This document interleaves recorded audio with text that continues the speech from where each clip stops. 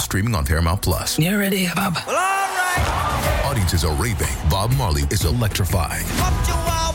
It's the feel-good movie of the year. You dig? Bob Marley, One Love. Rated PG-13. Now streaming on Paramount Plus.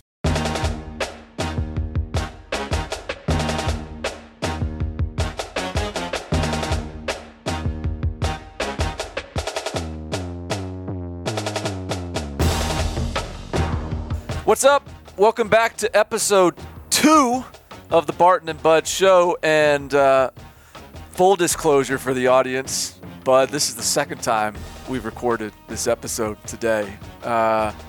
Look, I don't know. This is one-on-one, just basically pressing record. Somehow I screwed it up. And if we can't even get this right, I don't know how you're going to be able to miss all of spring practice and all of summer conditioning and come out and be able to line up the right way in college football next fall. Yeah, man, that was interesting. I really don't feel like it was your fault. There, your computer just Barton goes, "Hey, I'm getting the spinning wheel of death here," and here now here we are, like second attempt at this episode. I got two four-year-olds under coming in and screaming. So okay, no, yeah, they got to go. Okay. Have you seen the BBC the BBC guy whose kid's running the room and then the nanny comes in and like snatches him back? I have. He's doing the live broadcast. I have seen that. Yes. I'm kind of picturing if we could flip your camera, that's probably what's happening. Yeah, there. that's exactly what's happening. Probably even a little bit more chaotic. So here we are. Yeah, I don't know if we cut that or we just leave it in and keep rolling. But I think we leave it. Like how many people at home are experiencing that? Literally, before we hit record on version 2.0 or 1.0 of this morning, Barton goes, "Yeah, see, if we nap the kids, then they don't go to bed until like 9 o'clock, and if we don't nap them, then they're just hellions at starting at about 5 p.m. Eastern." So. And we're coming up on that range. First attempt at this podcast, this episode, was they took a nice long walk. They've gone out of the house for like an hour and a half, and no such luck this time around. We're in the thick of it. You may hear some screams, some like guttural yelling from upstairs or downstairs, but here we are. So now that we're here, now the kids are out of the room, the door's shut again. Coronavirus, huh? Yeah, man. So we got some famous people talking about coronavirus this week with Kirk Herbstreit saying that he kind of has a hard time seeing the college football season being played this year. And I was like, wow, that's kind of bold for somebody whose company broadcasts more games than anybody else out there. Yeah. And in Herbstreit's defense, I don't think he was trying to like issue a statement, but TMZ got him, and I guess he responded, and here's the quote. He said, "I'll be shocked if we have NFL football this fall, if we have college football. I'll be surprised if that happens also. Just because, from what I understand, people that I listen to, you're 12 to 18 months from a coronavirus vaccine. I don't know how you let these guys go into locker rooms and let stadiums be filled up and how you can play ball. I just don't know how you can do it with the optics of it." So, yeah, pretty sobering. I mean, Kirk Herbstreit has no reason to try to create a panic. He wants this football season to kick off as much as anybody. And before we even recorded here this second attempt at this episode, did you see that Toronto is shutting down all public events through June 30th? Ooh, so if you happen to maybe place a bet on will MLB be played before June 1st, you may be sitting pretty. Yeah, I think so. Because the Blue Jays are and well, honestly, like this kind of screws up the NBA season. Are the Raptors? The Raptors they're the defending champs, right? They're going to be in the playoffs at least. Yeah. So I mean, and that's sort of that's a little bit. So Chris Hummer for 24/7 Sports wrote a story on this about the necessity for like a lead up to not just the season but to the preseason, to have a period of time where you're getting the players in shape for preseason practice. And let's just say June 30th, again, hey, Toronto did it till June 30th, but like, what does that mean? Does that mean that is there some point a trickle down to June 30th being a date in the United States in some capacity? That's about the drop dead date. Like, bad phrasing there, but like that's about the last possible date you can use, because you're gonna need. Brian Kelly said it publicly. Other coaches have talked on it. Like, you're gonna need a good 4 weeks of conditioning and training to even have guys in a position where they can be healthy for preseason practices and be physically prepared for the grind that puts on you from a win standpoint, but also just from like an injury prevention standpoint. And this gets back to what we were talking about last week. Despite all of what we see on Instagram and Twitter and how everybody's hashtag grinding, like despite the fact that they're not on campus and everybody's doing their workouts, we know practically that the variance in terms of what you're going to get back with your roster is going to be so much greater than what you would normally have if you actually had all your kids on campus over the summer, because of things like access to weights or lack of, nutrition or lack thereof, rehab, lack thereof. The reason they need that full month of conditioning is because I think these coaches are scared to death about what kind of roster they're going to have come June, come July, right? Like, not having their kids on campus for 4 months, that scares the hell out of these guys. And for their jobs, it probably should. If, let's say, they don't get it back till like July, do we think the season would be delayed or early games would be cut out of safety reasons? I'm skeptical that the companies who own these broadcast rights are going to be cool with moving these games for safety reasons. I mean, but it's all like we're in totally uncharted territory. Brett McMurphy, I saw, reported that athletic directors and administrators are having discussions in a worst case scenario sort of way about potentially kicking off the season in like October or even January. So we're at that point. Like I think you could see potentially like anything's on the table. I mean, the whole country is sitting at home right now. Like, anything is on the table. And so, hey, does the season kick off a couple weeks later? Do they get rid of the non-conference games? Or is there some really much more dramatic solution? But I think one thing is clear, and you talk about sort of the broadcasting partners, and I just think some of that stuff might be more malleable than maybe it would be in any other situation. But secondly, like, from a financial standpoint, just in terms of the revenue for these athletic programs, not the football team, but just funding the whole athletic program, they got to find a way to get the season going somehow. So I feel like it feels like whatever it takes is going to be what happens to get some sort of a season off the ground. You know, one thing we've seen kind of bandied about is the idea of playing the games in front of empty stadiums. And I think for some sports, that actually might be able to work. And those sports would be the sports that are not team sports. Football, to me, doesn't really work with that concept simply because, A, it is a team sport. You're in literal close contact with each other and literally colliding with each other. You have fluids, voluntarily, involuntarily flying around out there. You have trainers, you have coaches, you have support staff, all those type of people.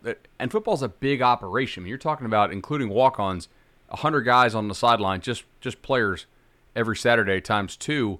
I mean, that's a couple hundred people that you need to put on a college football game. If we have tennis, if we have golf, to me that's a little bit different because you can do some social distancing within there.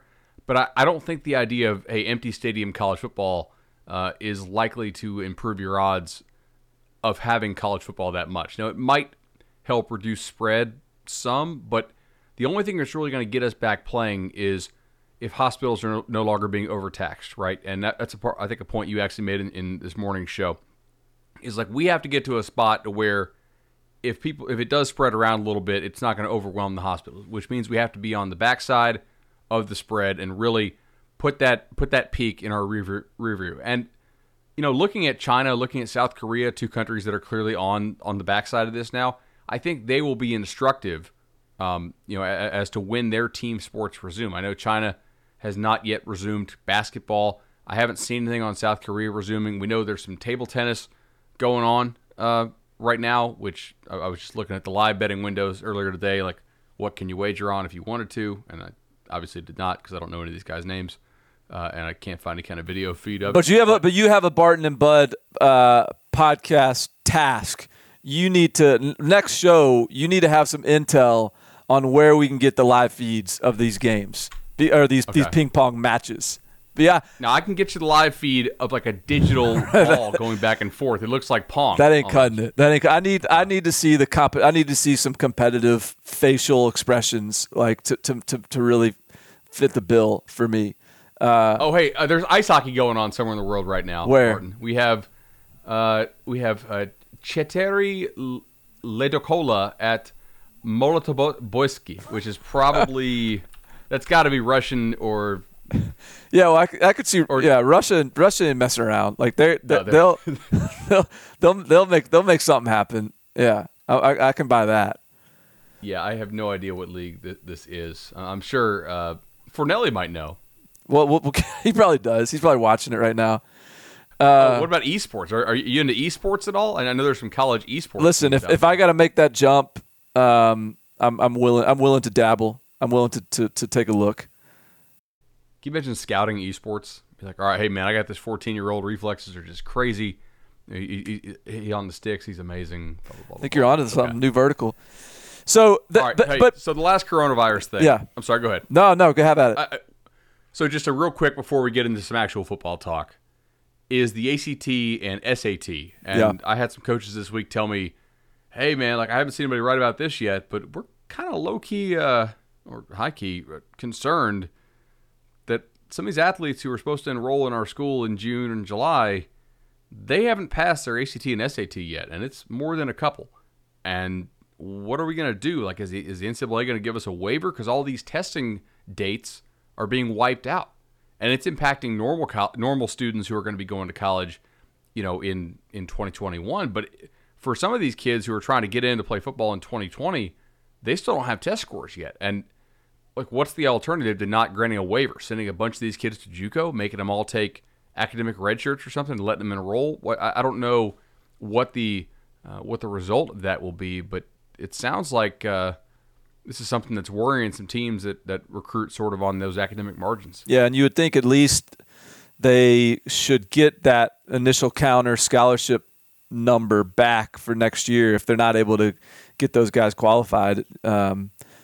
Based on them not being able to take a test in the spring or summer. Like, I mean, there's a lot of complications to this thing. And I think the NCAA is going to have to be more forgiving than ever. Because otherwise it's just like, it's going to be messy regardless, but, I wouldn't want to be in those offices in Indianapolis. That's for sure. There's going to be some tough decisions, tough solutions to come up with. You want to dig into some football? Yeah, let's go from something that is tough, like NCAA decisions, to something that seems real easy, which is Ohio State recruiting right now. They're more just picking and choosing than recruiting. They end up landing TreVeyon Henderson, do we have him as a 5-star right now? No, we don't have him. He may be a composite 5-star. In fact, I don't think he's that either. But here's what I've got a prediction. My prediction is that he's pacing towards 5-star status. We'll put it that way. And he is our number one running back in the country. I think he's the number 2 running back in the country, according to 24/7 Sports composite rankings. Perfect. Okay, so he ends up going to Ohio State over Oklahoma, Virginia Tech. He has like 30 offers, so that really impressive kid, explosive, good size, and like you said, we're not real quick to slap the 5-star tag on everybody in March, but he could get there certainly. Ohio State's class right now, the difference between Ohio State's class and the number 2 class is the same as the difference between the number 20 class and the number 50 class. Like, they are lapping everybody else, and I include Clemson in that, even though Clemson is kind of lapping everybody else not named Ohio State to a certain extent. So this is pretty special. It's almost as if the Buckeyes don't really, like, they're not aware coronavirus is happening. Like, guys, y'all seem to be functioning with, like, no problems, just killing it. And I think a lot of that is they did have such a good head start on this year's class because they had most of last year's hay in the barn by what, Halloween? I know they had a couple guys down the stretch, but they were pretty much done. They've been working on 2021 for probably solely focused on 2021 for quite a few months now. Well, and they've become such a national recruiting presence. I mean, this class, just the makeup of the class is so impressive. So they've got, I'm just going to kind of run down the list here to give the casual fan here an idea of who these players are. They got the number 2 strong side defensive end in the country. Okay, he's an Ohio kid. He's a 5-star. Travion Henderson, who, correct myself, he is currently a composite 5-star, number 2 running back in the country according to Composite. 5-star quarterback, number 3 pro style in the country, who's Kyle McCord. They've got the number 1 offensive guard in the country, Donovan Jackson. And again, I just mentioned an Ohio kid, a Virginia kid, a Pennsylvania kid, a Texas kid, Marvin Harrison Jr. You may know that name. Who?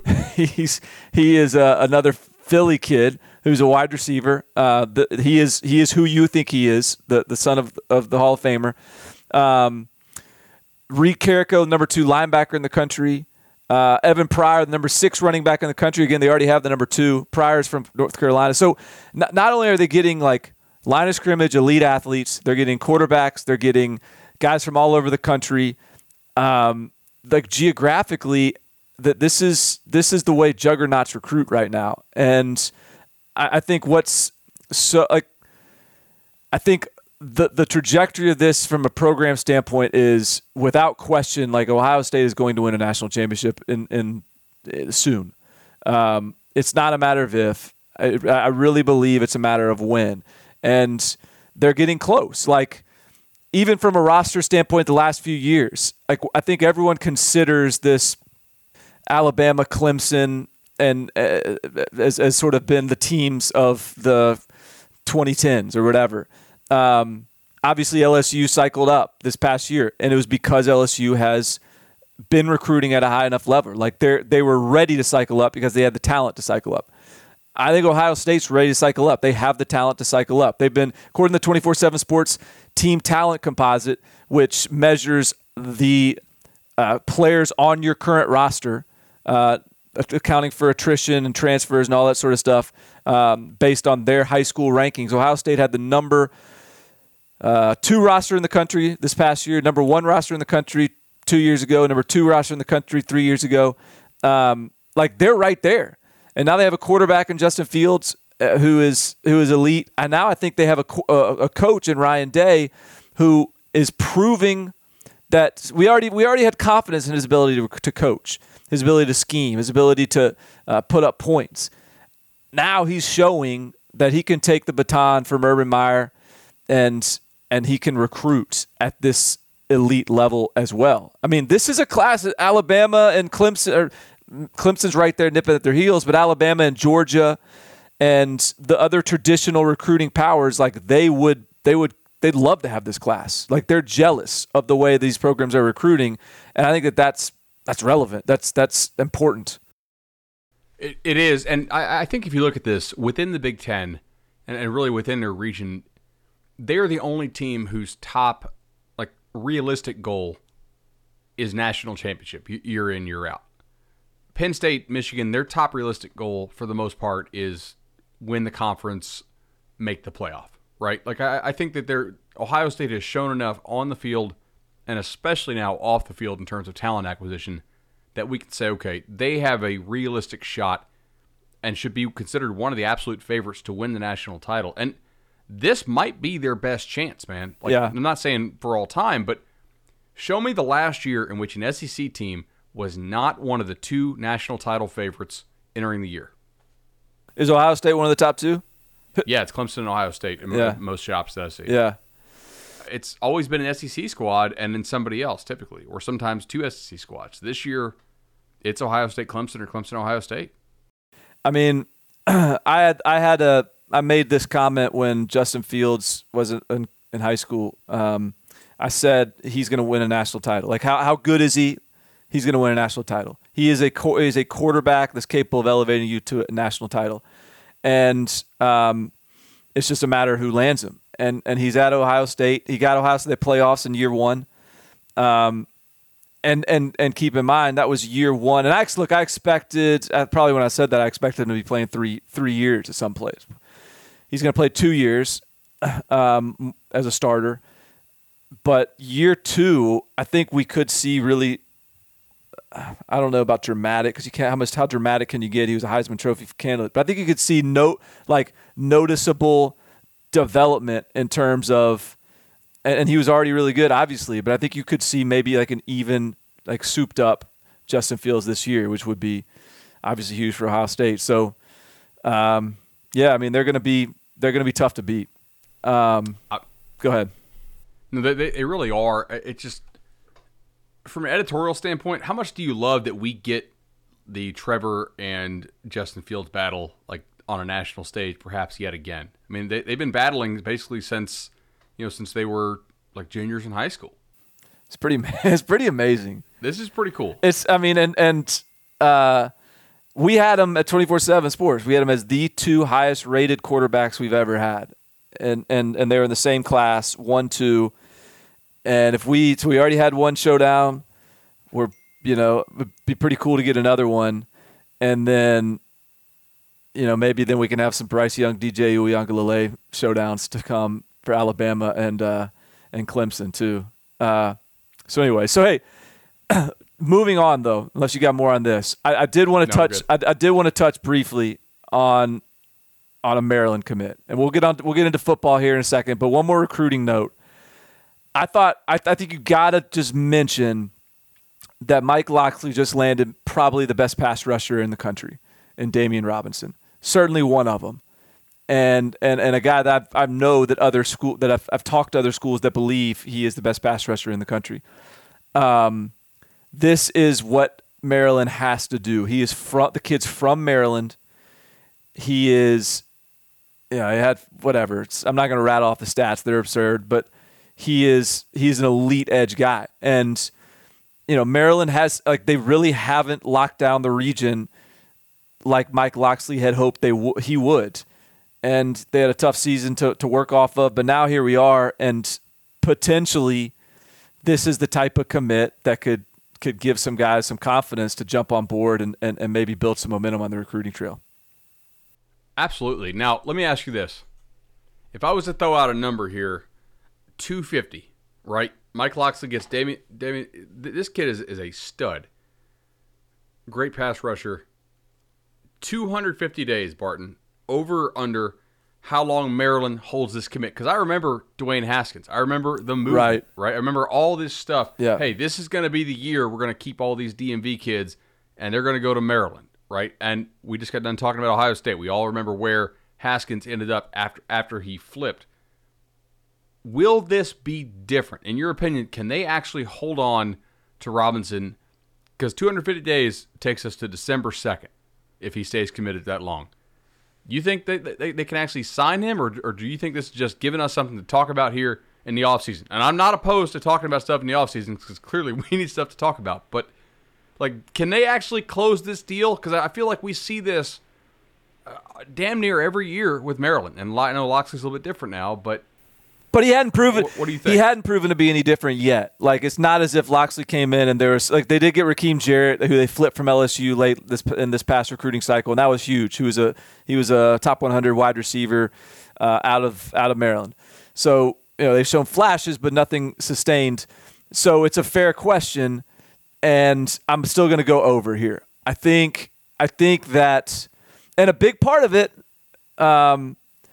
unfortunately for human civilization, is the coronavirus situation and the fact that everyone's locked down, no one's traveling. This kid's not going to go visit anywhere. He's not going to have the opportunity to go visit anywhere. He's not going to have colleges come by, showing him love, stopping by the school. He's not going to, look, they're still going to hit him up. People are still going to recruit him. But I think that when you're Maryland, when you're Rutgers, when you're trying to get something going locally, and these kids aren't really given the opportunity to go hit up the bus tour, hit up the college camp circuit, just be around other coaching staffs and other programs, it's going to be back to the old days when, wherever your local program is, this is kind of the one that's got the big head start on you. And I think this is a situation that Maryland could really sort of spin into some success on the recruiting trail. I think that's really intriguing. I'm going to remind you on December 2nd, we're going to revisit this. Speaking of which, you actually have an article coming out about this, and by the time y'all listen to this, it might already be out. But you have an article talking about how having talent in your own backyard this year might be even more of an advantage than it normally is. Yeah. I was teed up for that. I was ready for that question because I'd just been studying that stuff, and I think Rutgers and Maryland are two to mention that I don't necessarily think are like necessarily loaded from a this isn't like a rare year necessarily in those regions, but those are areas that I think programs that can find success because of the circumstances. Whereas I think I look at Iowa. Iowa apparently has offered more guys from the state of Iowa this cycle than Kirk Ferentz has in his entire 21 years as a head coach. That tells you a little something about what they think about the local talent this cycle. Miami may actually be able to hang on to some of these guys. They always get committed early for once. Maybe they can, if all these guys aren't taking the bus tours per usual, maybe they can get a couple of these sort of top-tier commits in a really good year in South Florida. Florida's already capitalized on a strong year in the state of Florida to this point. They're a team to watch. So there's a handful of them out there that are Washington's got it's like a loaded year in the state of Washington. They only have one guy committed from that group yet, but look, I mean, again, if you're in the state of Washington, there's not a lot of big time programs within driving distance, and so you need these opportunities in the spring and summer to get out and see teams. Jimmy Lake will take it just fine with these guys all sitting at home, and then they can keep on calling. They've already got their visits in to Washington, so they'll happily capitalize on this. You can now relive the best moments of the UEFA Champions League 24/7. The UEFA Champions League channel is a new 24-hour streaming channel serving non-stop goals, highlights, and full match replays from the world's most prestigious club competition. Reminisce on your favorite moments, legendary players, and brilliant goals with the UEFA Champions League channel, streaming around the clock on Pluto TV and the CBS Sports app.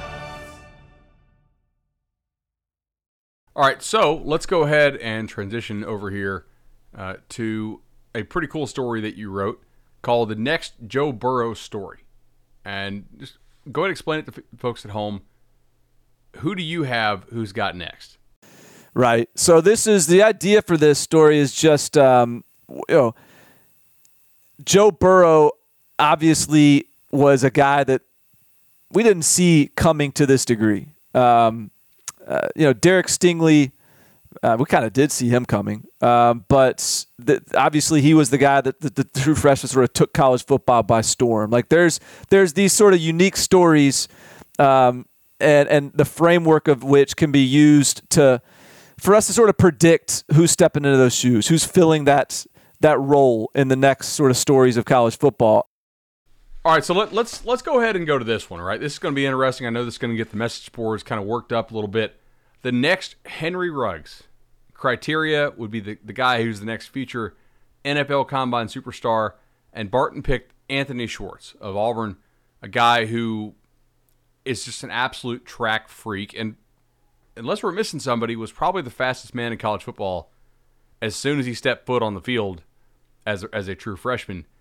And yet, I'm interested in your thought process on this because, to me, like he's not anywhere close to the receiver that Ruggs was. Ruggs already had really good receiver skills despite playing two other sports in high school, and he was kind of like raw but yet still really, really damn good and had like so much more ceiling. He had a lot of other skills that I don't know that Schwartz has, but so how did you settle on Schwartz here? So let me clarify, because this is what I'm calling my shot on Anthony Schwartz is not that he is the next Henry Ruggs on the field.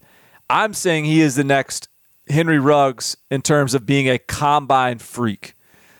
In fact, I've always had some, I'd say, hesitations with Anthony Schwartz as a pure wide receiver. And to this point in his college career, like he sort of has been a little bit of a gimmick guy in that Gus Malzahn offense. So I'm actually fascinated. Yes, I think he's going to be a beast at the combine, whenever that comes. If it's next year or the year after. I mean, the guy runs a 10, like borderline sub-10 second 100-meter dash. Like he's Olympic caliber in terms of his speed. So it'll be fun to see what he runs, and there'll be all kinds of Twitter videos popping off about Anthony Schwartz's 40. But I think the question that this didn't even attempt to answer, but that I still posed, was sort of, all that said, let's talk about him as a football player, which is what you're getting at. And as a football player, I think Anthony Schwartz's success this fall is going to be incredibly telling and incisive as it relates to how this offense is operating with Chad Morris at the helm as an offensive coordinator, because Gus Malzahn's offense has always been clunky in the throw game, and it's always sort of relied on an athletic quarterback.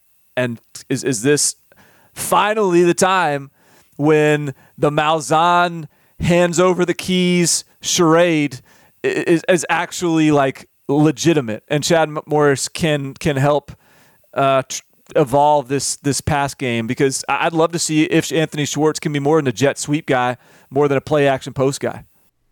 Yeah, Barton, according to my notes here, this is an even numbered year, so it's going to be a Chad Morris needs to hand the keys off, Gus Malzahn needs to hand the keys off to his offensive coordinator so he can focus on the bigger picture of the program year. And next year will probably be the Gus needs to get back to his roots type of year. Right. It seems to alternate there on the plains. Look, if Auburn can get Anthony Schwartz to be a receiver and not just a run a 9 route and jet sweep and catch a bubble guy, that's going to be pretty damn scary, because that means he's developed some skills other than just track speed. And I'm interested to see that. He never really dominated that much in high school in Florida, despite having that insane speed. He had some big time plays, but he wasn't dominant like a Jerry Jeudy type was down in South Florida. So I'm interested to see what will happen with that for sure. And you bring up a great point, by the way, about Malzahn's offense. Like, name me your favorite Malzahn offense that did not have a mobile quarterback. I don't have one. It might be like Chris Todd in 2009. I'm thinking back to what he had at Arkansas State. I mean, the first Jarrett Stidham year was a pretty good team, but the offense was never that pleasing to the eye. It was still just pound the rock, that was the one that Clemson sacked him 9 times in that opening game? Yeah, I think that's the year. Okay. they made some adjustments, right. Stop dropping back. Right. Yeah. Okay. Yeah. So I think we have time for. Let's do the next Isaiah Simmons at the very least. All right, because this is cool. Because this one, I really like the idea of this one. So the next Isaiah Simmons is basically, I'm looking for the next college football's next Swiss Army knife. Because remember what Isaiah Simmons was. There wasn't a position you could define him as. He was a little bit of linebacker, a little bit nickel, a little bit free safety. He was just this total hybrid modern freak show. And for this one, I went with Micah Parsons. And to this point, Micah Parsons has been a linebacker for Penn State. He's going to be a linebacker again for Penn State this year. But when I think back at Micah Parsons in high school, he averaged 11 yards a carry at running back, rushing for about 1,200 yards. He would line up at wide receiver at college camps and totally expose 4-star cornerbacks. He went to the Army All-American Bowl and was the best pass rusher there. Was a terrifying pass rusher. There's a couple of videos of him just nearly beheading whoever was the quarterback. I can't even remember who it was, but it was scary for those guys. And so he shows up at Penn State, and understandably, they put him at linebacker. He leads the team in tackles as a true freshman without even starting. He's one of the best linebackers in the country last year, and he'll be one of the best linebackers in the country this year. But now that we're in year 3, I'm just fascinated to see whether Penn State kind of lines him up as an edge rusher a little more often, maybe gets him involved in some more like exotic coverages, some more deep coverage sort of roles. Whether they, the one I'm really excited about is like maybe they line him up at running back in the red zone, a goal line situation. Maybe they line him up at tight end or even like split out wide. I want to see him in the red zone. Yeah, man. Do it, Penn State. Like short yardage. Get him some Heisman votes. Absolutely. Look, they need to do it. Think about what he was as a pass rusher back when he was killing it in those videos. He doesn't have amazing length. I mean, he's not stubby, but it was the get off and the ability to bend. And I think those things really help him as a backer. You could use him in coverage, like you said, more creative ways. Make the opposing offense think. They already have to ID where he is on every play. Like having that player who's that good, but who can also be that versatile, it just creates more things that the offense has to think about. I want to see them blitz him more. I want to see him in coverage more. Penn State's defense is going to be pretty salty, by the way. No doubt. Like I was talking to Sean Fitz of the Penn State site, and he's like, yeah, Brandon Smith's probably going to be taken into a starting role. So you're going to have him on that defense with Micah Parsons, and they're not even sure Lance Dixon is necessarily going to be a starter this year. And he's athletically, just crazy freaky. Yeah. Like that if you have that much talent around Parsons, you could really free him up to do some special stuff. It's pretty remarkable what they've done in recruiting at the linebacker position. Also, I love Parsons' attitude on the field. I mean, he has a different level of like F you. I don't know. Can we say that on I think you're allowed to say F. Yeah. Okay. All right. I'll let it go. He just kind of he has that little like, oh, did I bump the quarterback in when we were wearing shells? Oh, my bad. And then he gets a little helmet under the chin next time. He's got some nastiness to him. Yeah. So we'll see if Micah Parsons can lead Penn State to a Big Ten championship, because we talked about how good Ohio State is as well. But we'll kind of call it for the day, bud. Round 2 of our second podcast was feel good about it.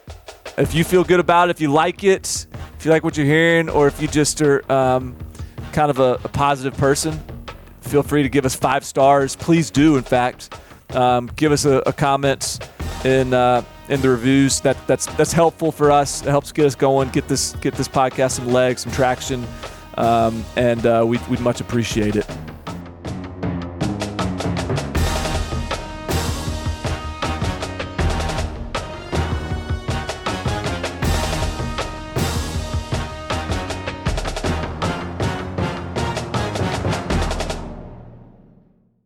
When you have sports mixed with your pop culture, along with humor and celebrity interviews, your earbuds are enjoying The Rich Eisen Show. Dan Orlovsky, are you still a Jaden Daniels is the best quarterback available in the draft guy? I think the 3 things that make it stand out for me are, number 1, I think his ball placement versus man coverage is the best in the draft. Every quarterback in the NFL is accurate. He's got the best on tape. Number 2, most transferable stuff to the NFL. And then I think the 3rd thing is pocket peace. Search for The Rich Eisen Show on YouTube or wherever you listen.